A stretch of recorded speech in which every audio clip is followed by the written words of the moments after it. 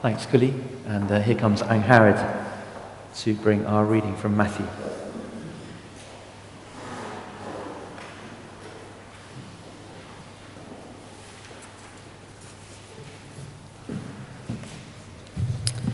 The reading can be found on page 930 in the New Testament section of the Bibles. The Gospel of Matthew, chapter 16, beginning to read at verse 13.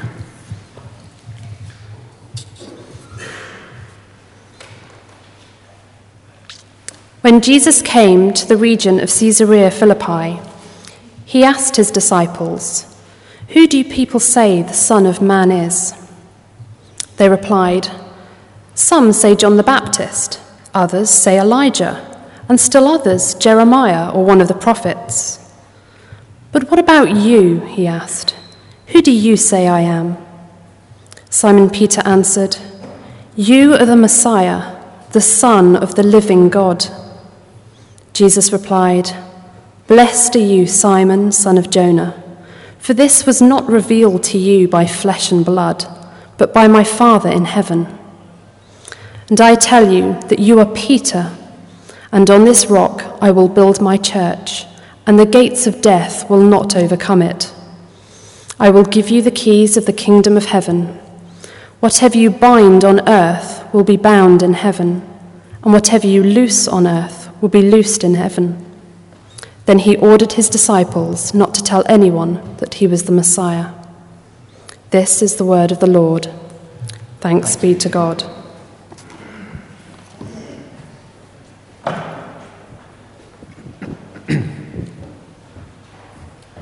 Great, thanks, Angharad. I'd love you to have that passage open, page 930. I'll be referring to it as I speak this morning, but as we prepare to feed on God's word that was written thousands of years ago, but brings life today, let's pray that the life of the Spirit will be evident and abundant in us as we focus on the truth. Father, here we are, hungry for you. We say today, this morning, we want more of you to shape our lives, to live in us, to guide and direct us as individuals and as your church. Father, as we begin this series on the church, looking at these images and pictures that the New Testament presents, may they not just be conceptual realities, but living truth in us.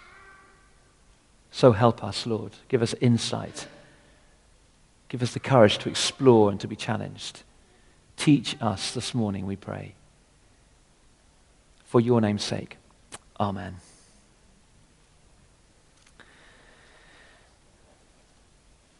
Amen. Just so you know, I thought a little bit of background on how do we get a sermon series? Where does that come from? I just sort of jump on the internet and sort of see what other churches do.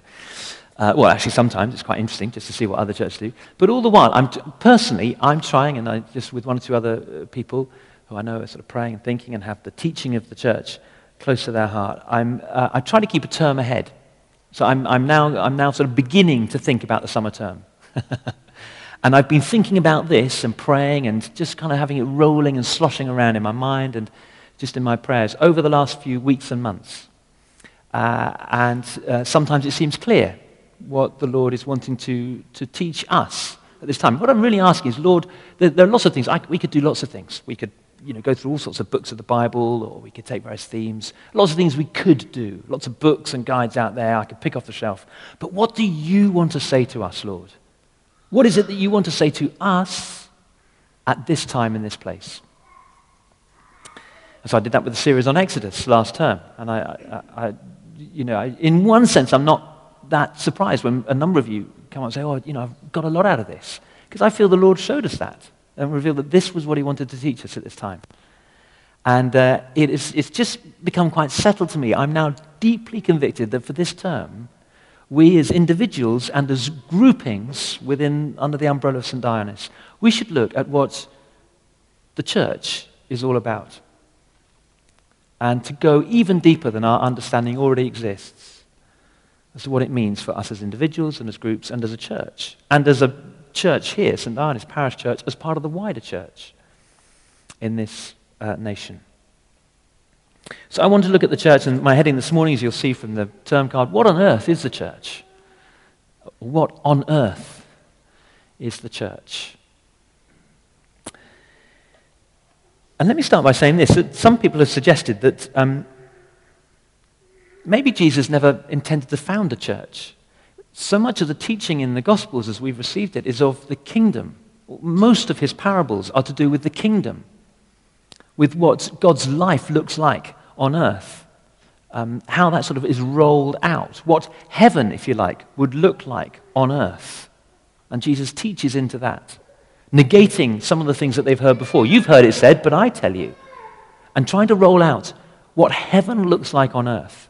But there's very little mention in the Gospels of Jesus' teaching on church. In fact, this here in Matthew 16 is one of only 2 references to the church in the Gospels. So did Jesus mean to found a church? Well, I want to argue from this passage, yes, he did, but maybe he didn't intend quite what we understand by church. And it stems from our unfortunate dual use of the one word, church. I know I've mentioned this before, but it's worth, I think, repeating in order to emphasize the difference. We talk about church very often to refer to the building, this building. So we say things like, oh, I'm going to church, or I'll see you in church, or I'll meet you there. I mustn't be late for church. I meet people occasionally around about saying, oh, we ought to come to church, as if it's some kind of duty to attend for an hour in a week.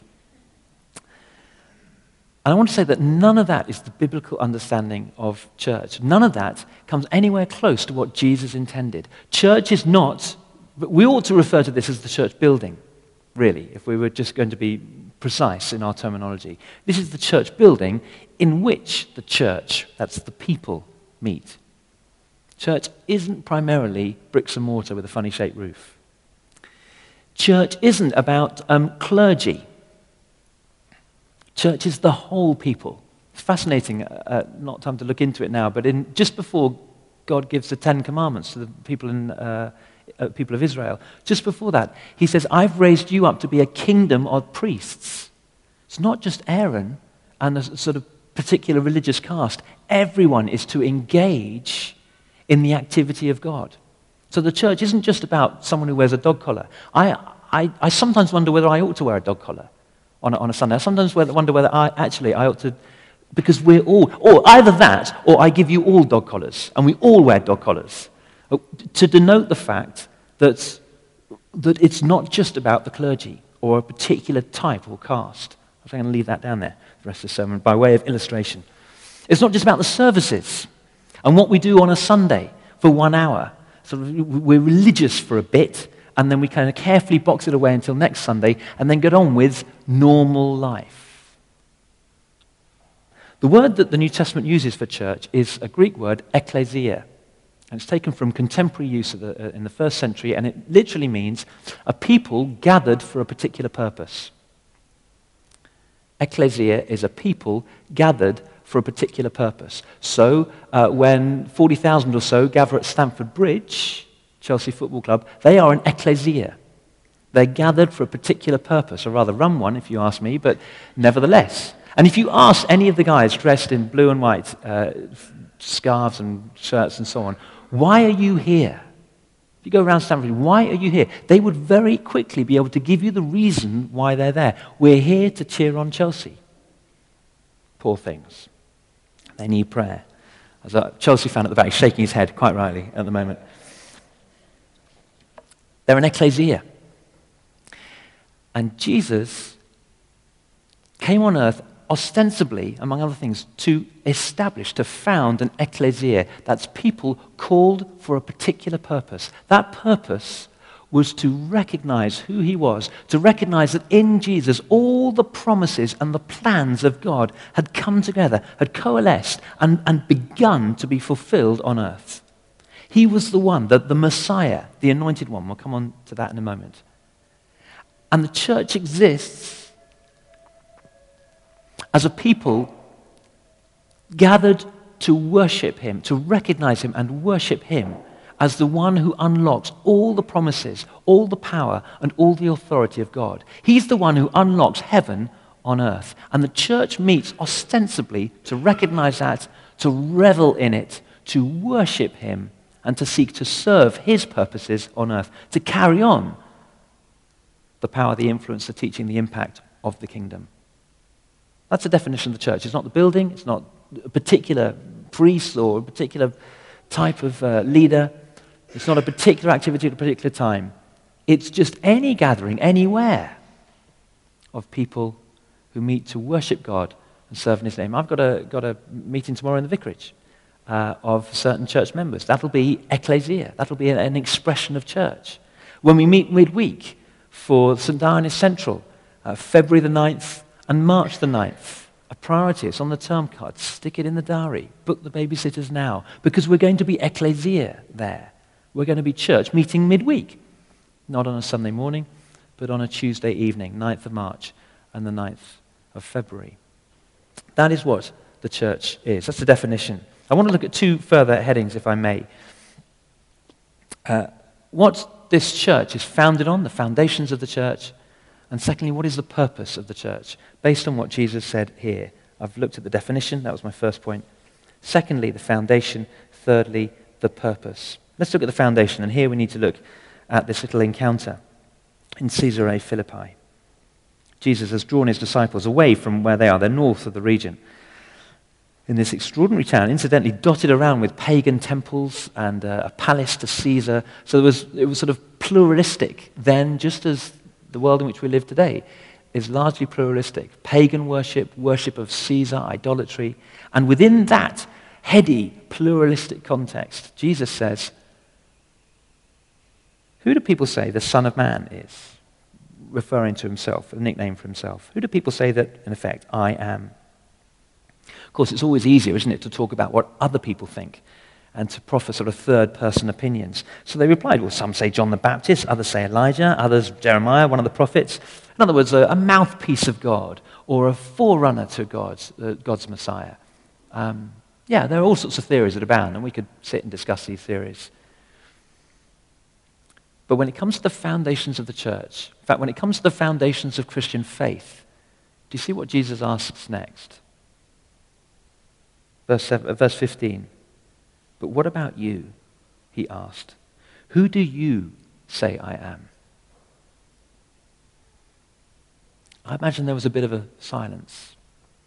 He was sort of looking at the feet and sort of shifty little looks one to the other, these disciples. Jesus has asked them directly, who do you say I am?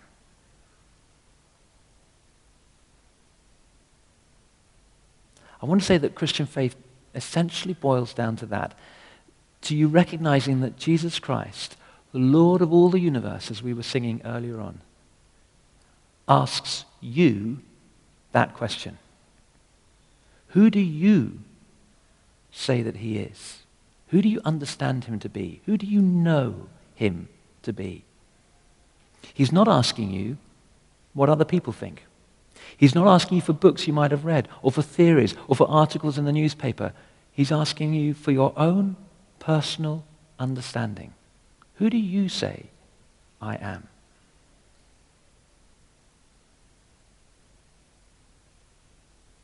And verse 16, Simon Peter replies, you are the Messiah, in other words, the chosen or anointed one, the Son of the living God.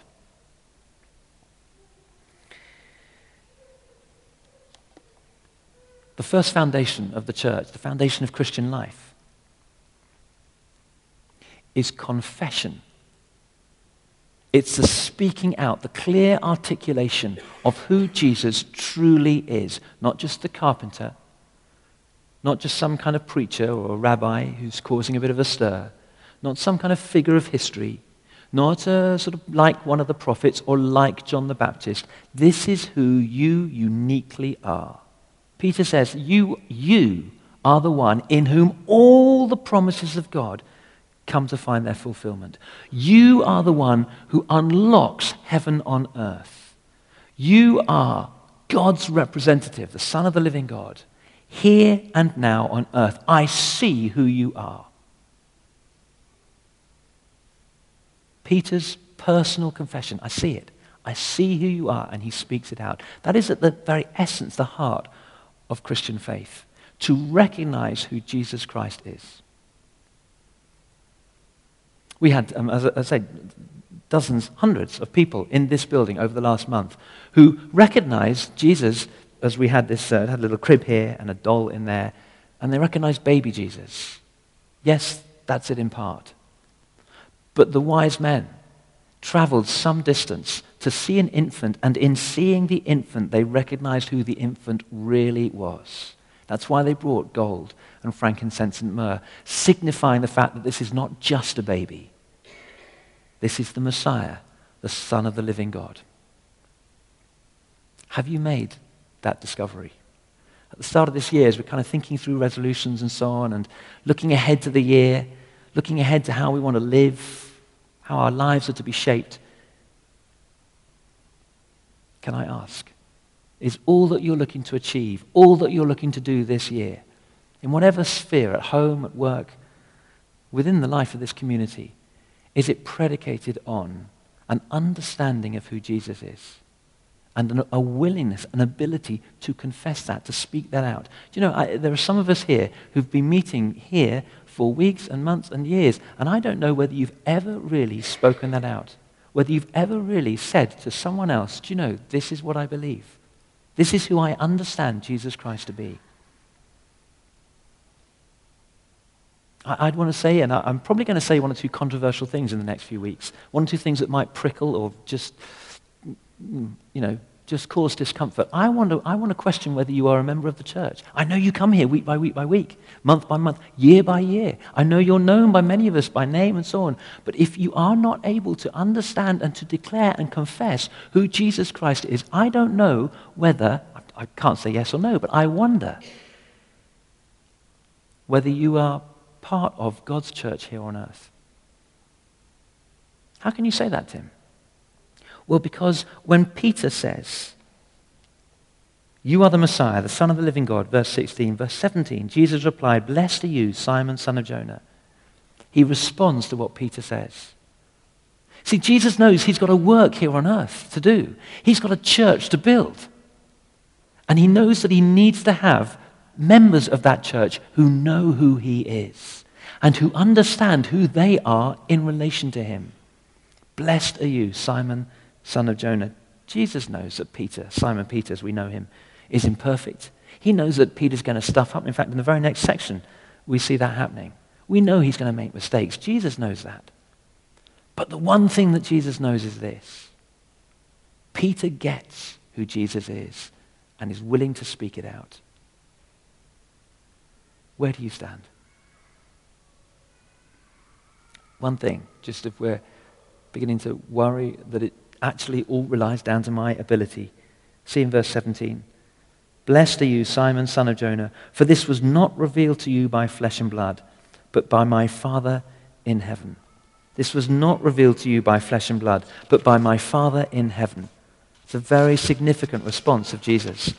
You see, it's Christian understanding, Christian confession, the foundations of the church cannot solely or uniquely come about through human ingenuity, human intelligence, human insight. We can see so much. The psalmist says that the heavens declare the glory of God. We see an amazing cloudscape or a beautiful sunrise. We see some wonder of creation and we go, wow, that's amazing, that's incredible. We might even say that's miraculous. That somehow goes beyond what human beings are capable of. There must be someone out there we can glimpse and feel in our own understanding for God. But only God can truly and fully and completely reveal God. Only God can truly and fully reveal God. Just as in relationship with me, you could get to know me and you could make some guesses about me, but you'll never truly know me unless I choose to reveal elements of myself to you. Unless I begin to tell you a little bit about myself. You can make some guesses about what I'm like or my interests or my hobbies. But you'll never really know unless I begin to reveal what they are to you. And so it is with God. He has completely revealed himself to us in Jesus. But we won't work that out unless the Spirit of God opens our eyes to see. So that Simeon can hold a tiny baby and say, now my eyes have seen the long-awaited Messiah. So that Philip and the early disciples can see Jesus, and John the Baptist can see Jesus and say, and it's right at the start of his ministry, and say, behold, the Lamb of God. What do they see? A sheep? No. They see a rabbi. They see a man. But they see what that man represents. They didn't work that out. No human being can see another human being go, I can immediately see all the promises of God fulfilled in this person, such that I will confidently declare he's a Lamb of God. That's revelation. And that's what Jesus affirms here. Blessed are you, Simon, son of Peter. You could not have said that unless it was by direct revelation of your Father in heaven. That's the foundation of the church. That's the rock, verse 18, that Jesus refers to. He gives Peter, or Simon, son of Jonah, he gives him a new name. I'll call you Peter. In Greek, that's Petros. And on this rock, in Greek, that's Petra. It's a little sort of play on words. I'm going to rename you on the basis of your confession, on the basis of what you've just spoken out by way of revelation. I'm going to call you a rock. And on this rock, the rock of your testimony, the rock of your confession, the rock of what you've just seen, I will build my church. The church, by definition, is not a place, not particular people, particular things at particular times. It's a gathering of people with the purpose of worshiping God and making him known. And it's founded on a confession of Jesus Christ as Lord, revealing supremely who God is. And that comes through spiritual revelation, not our own ingenuity. That's the foundation of the church. That's the foundation of our church. We believe that Jesus Christ is Lord of all. We're not in denial about the other religions that are around this place, just as they had other religions to contend with then. There's paganism, there's all sorts of other religions, there's all sorts of idolatry prevalent in our society. I'm not blind to that or unaware of that. I'm just saying Jesus is Lord of it all. We've got to work hard at how we engage with other religions, listen carefully and respectfully, but Jesus is Lord. At the name of Jesus, every knee shall bow. I haven't worked that out.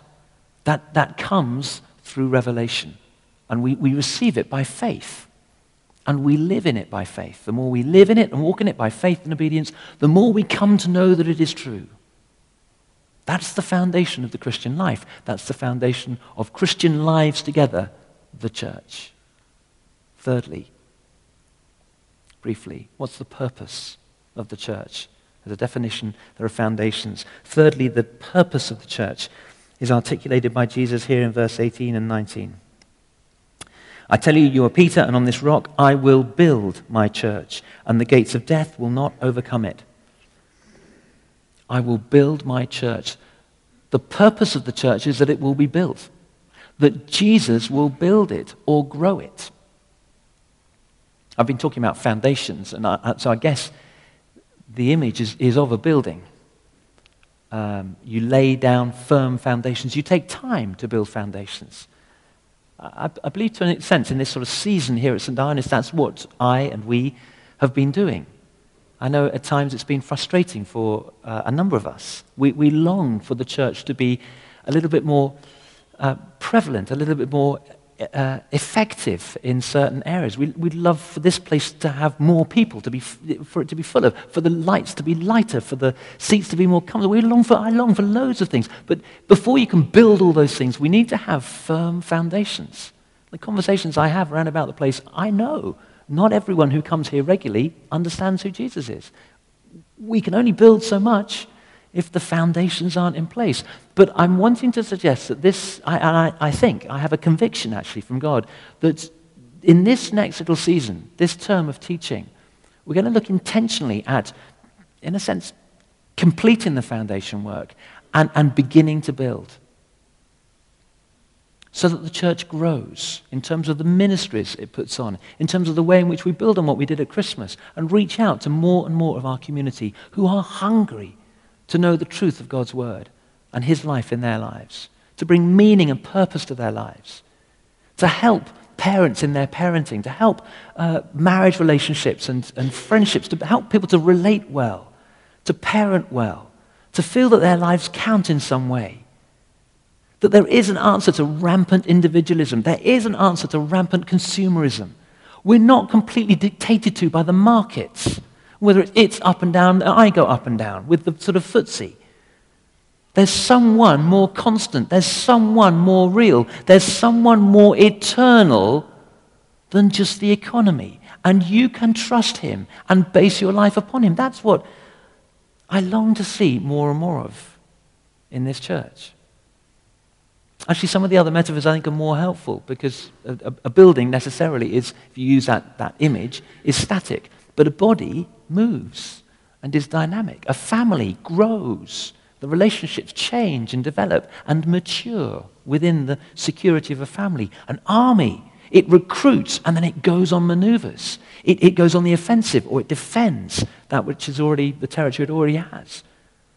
It's active, living. I will build my church, Jesus says. That's the purpose of the church. One of the exercises we could do in our groups over these next few weeks is to do a real honest inventory and sort of audit of the church as we're gathered here or as we gather in our small groups. Do we feel like we are growing in a dynamic way? Are we active in a sort of precise and focused and envisioned way?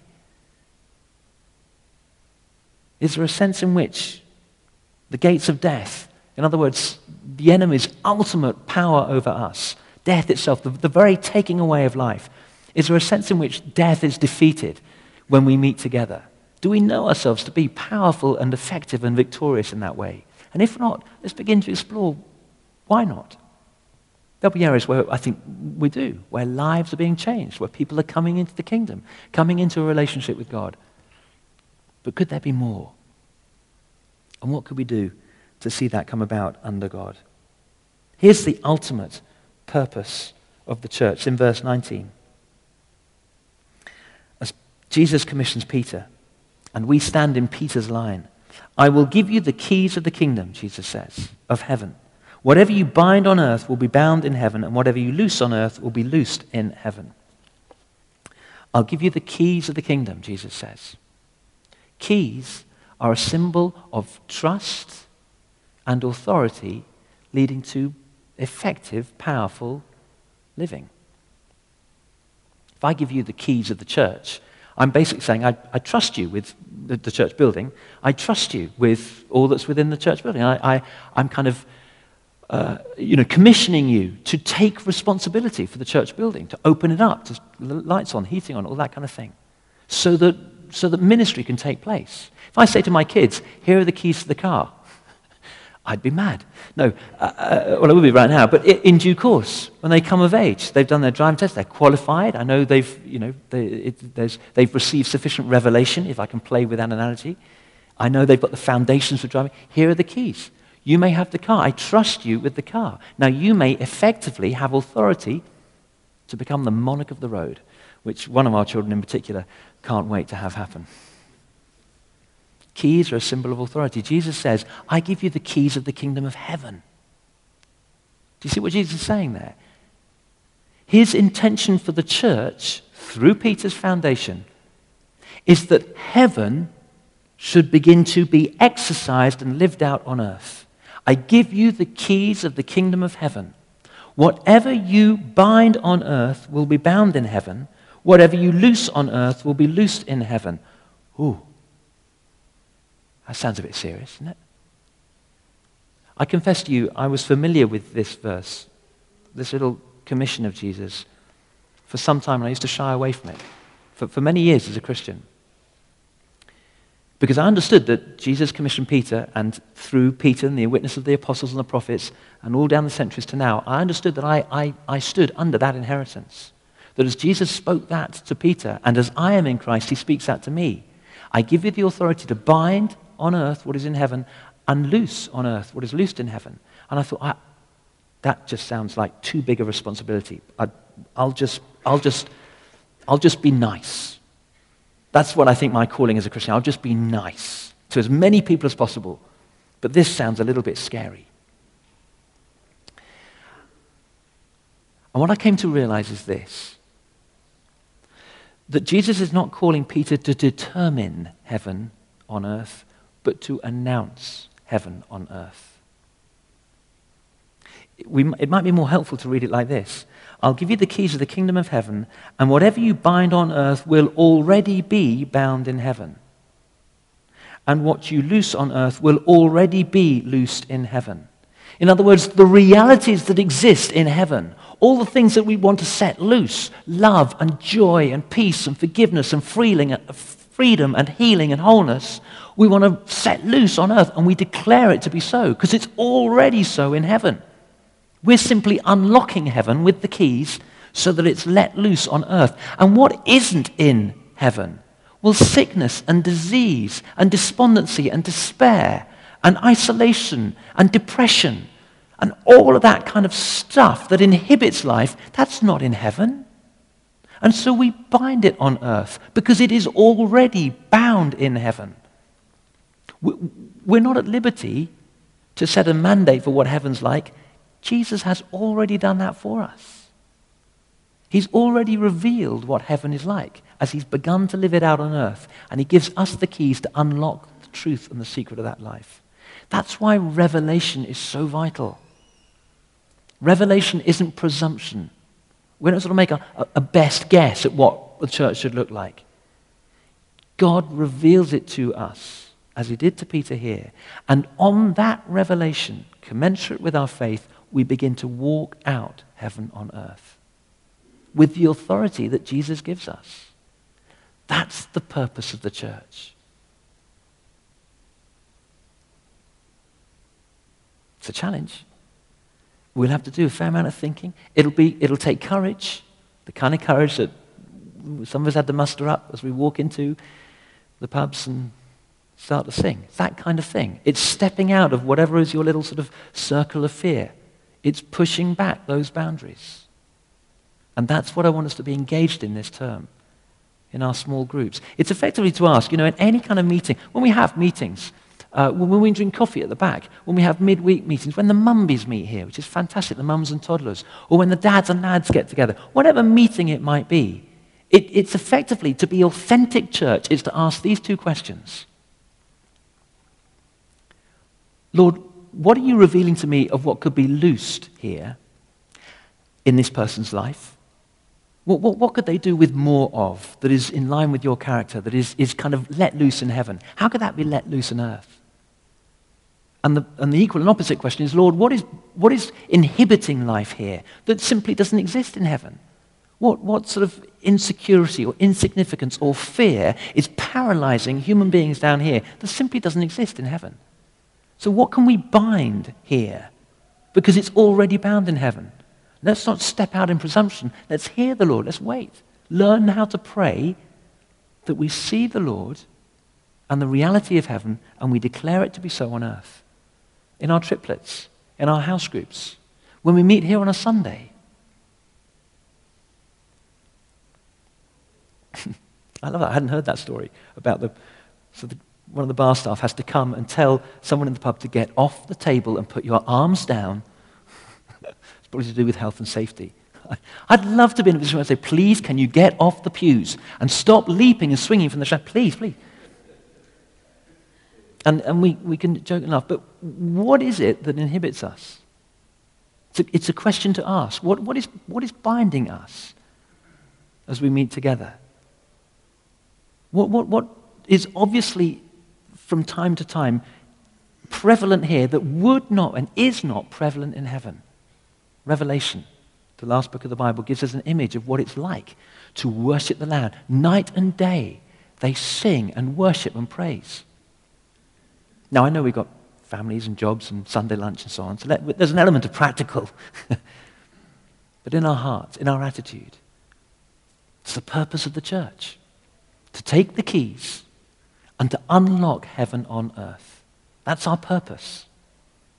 And it's that purpose that I want to explore in the coming weeks as we go through this series. Just finally, and I close with this, it's just that in our neighbouring parish, Christchurch, Fulham, there is a conference taking place in March called the Jesus Ministry Conference, basically talking about much of the ministry of Jesus, all the things that he did while he was here on earth, and how we can stand in his line, teaching on how we can be released to carry out effective Jesus ministry as individuals within the church. I've got some flyers here, and I'd love you to consider attending 16th to 20th of March, just a couple of months away, across at Christchurch, Fulham. One or two of us here have done that conference before. They're rolling it out again, and found it to be incredibly helpful and fruitful in our lives. So I commend that conference to you to go alongside this preaching series on the church.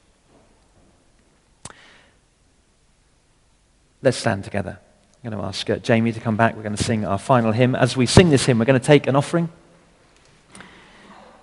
by way of a response to God and all that he's done. Let's just spend a moment or two as Jamie comes, just allowing the truth of God's word, his mandate for the church. A gathered people confessing his name as he reveals who he is to us, so that we can step out with the authority of heaven on earth.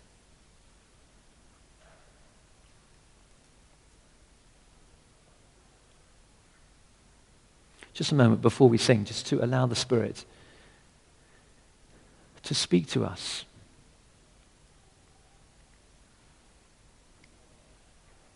Spirit often brings conviction. There may be one or two of us here where you know there are certain areas where you've known this truth. This isn't new teaching to you. You've known this truth but actually not stepped up to it. Just allow the Spirit now to reveal why that is.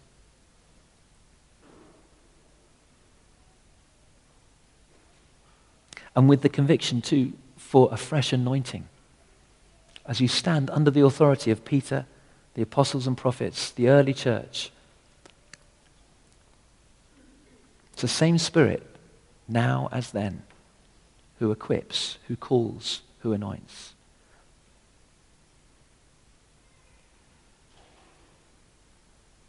I'd encourage you now to ask the Spirit to receive him, so that you can play your full part in God's church here on earth.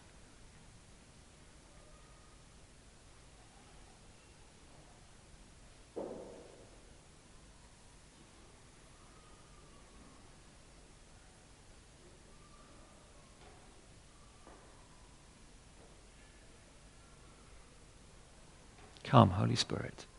Come, Lord Jesus. Anoint your church. Release your church. Fill your church with power from on high.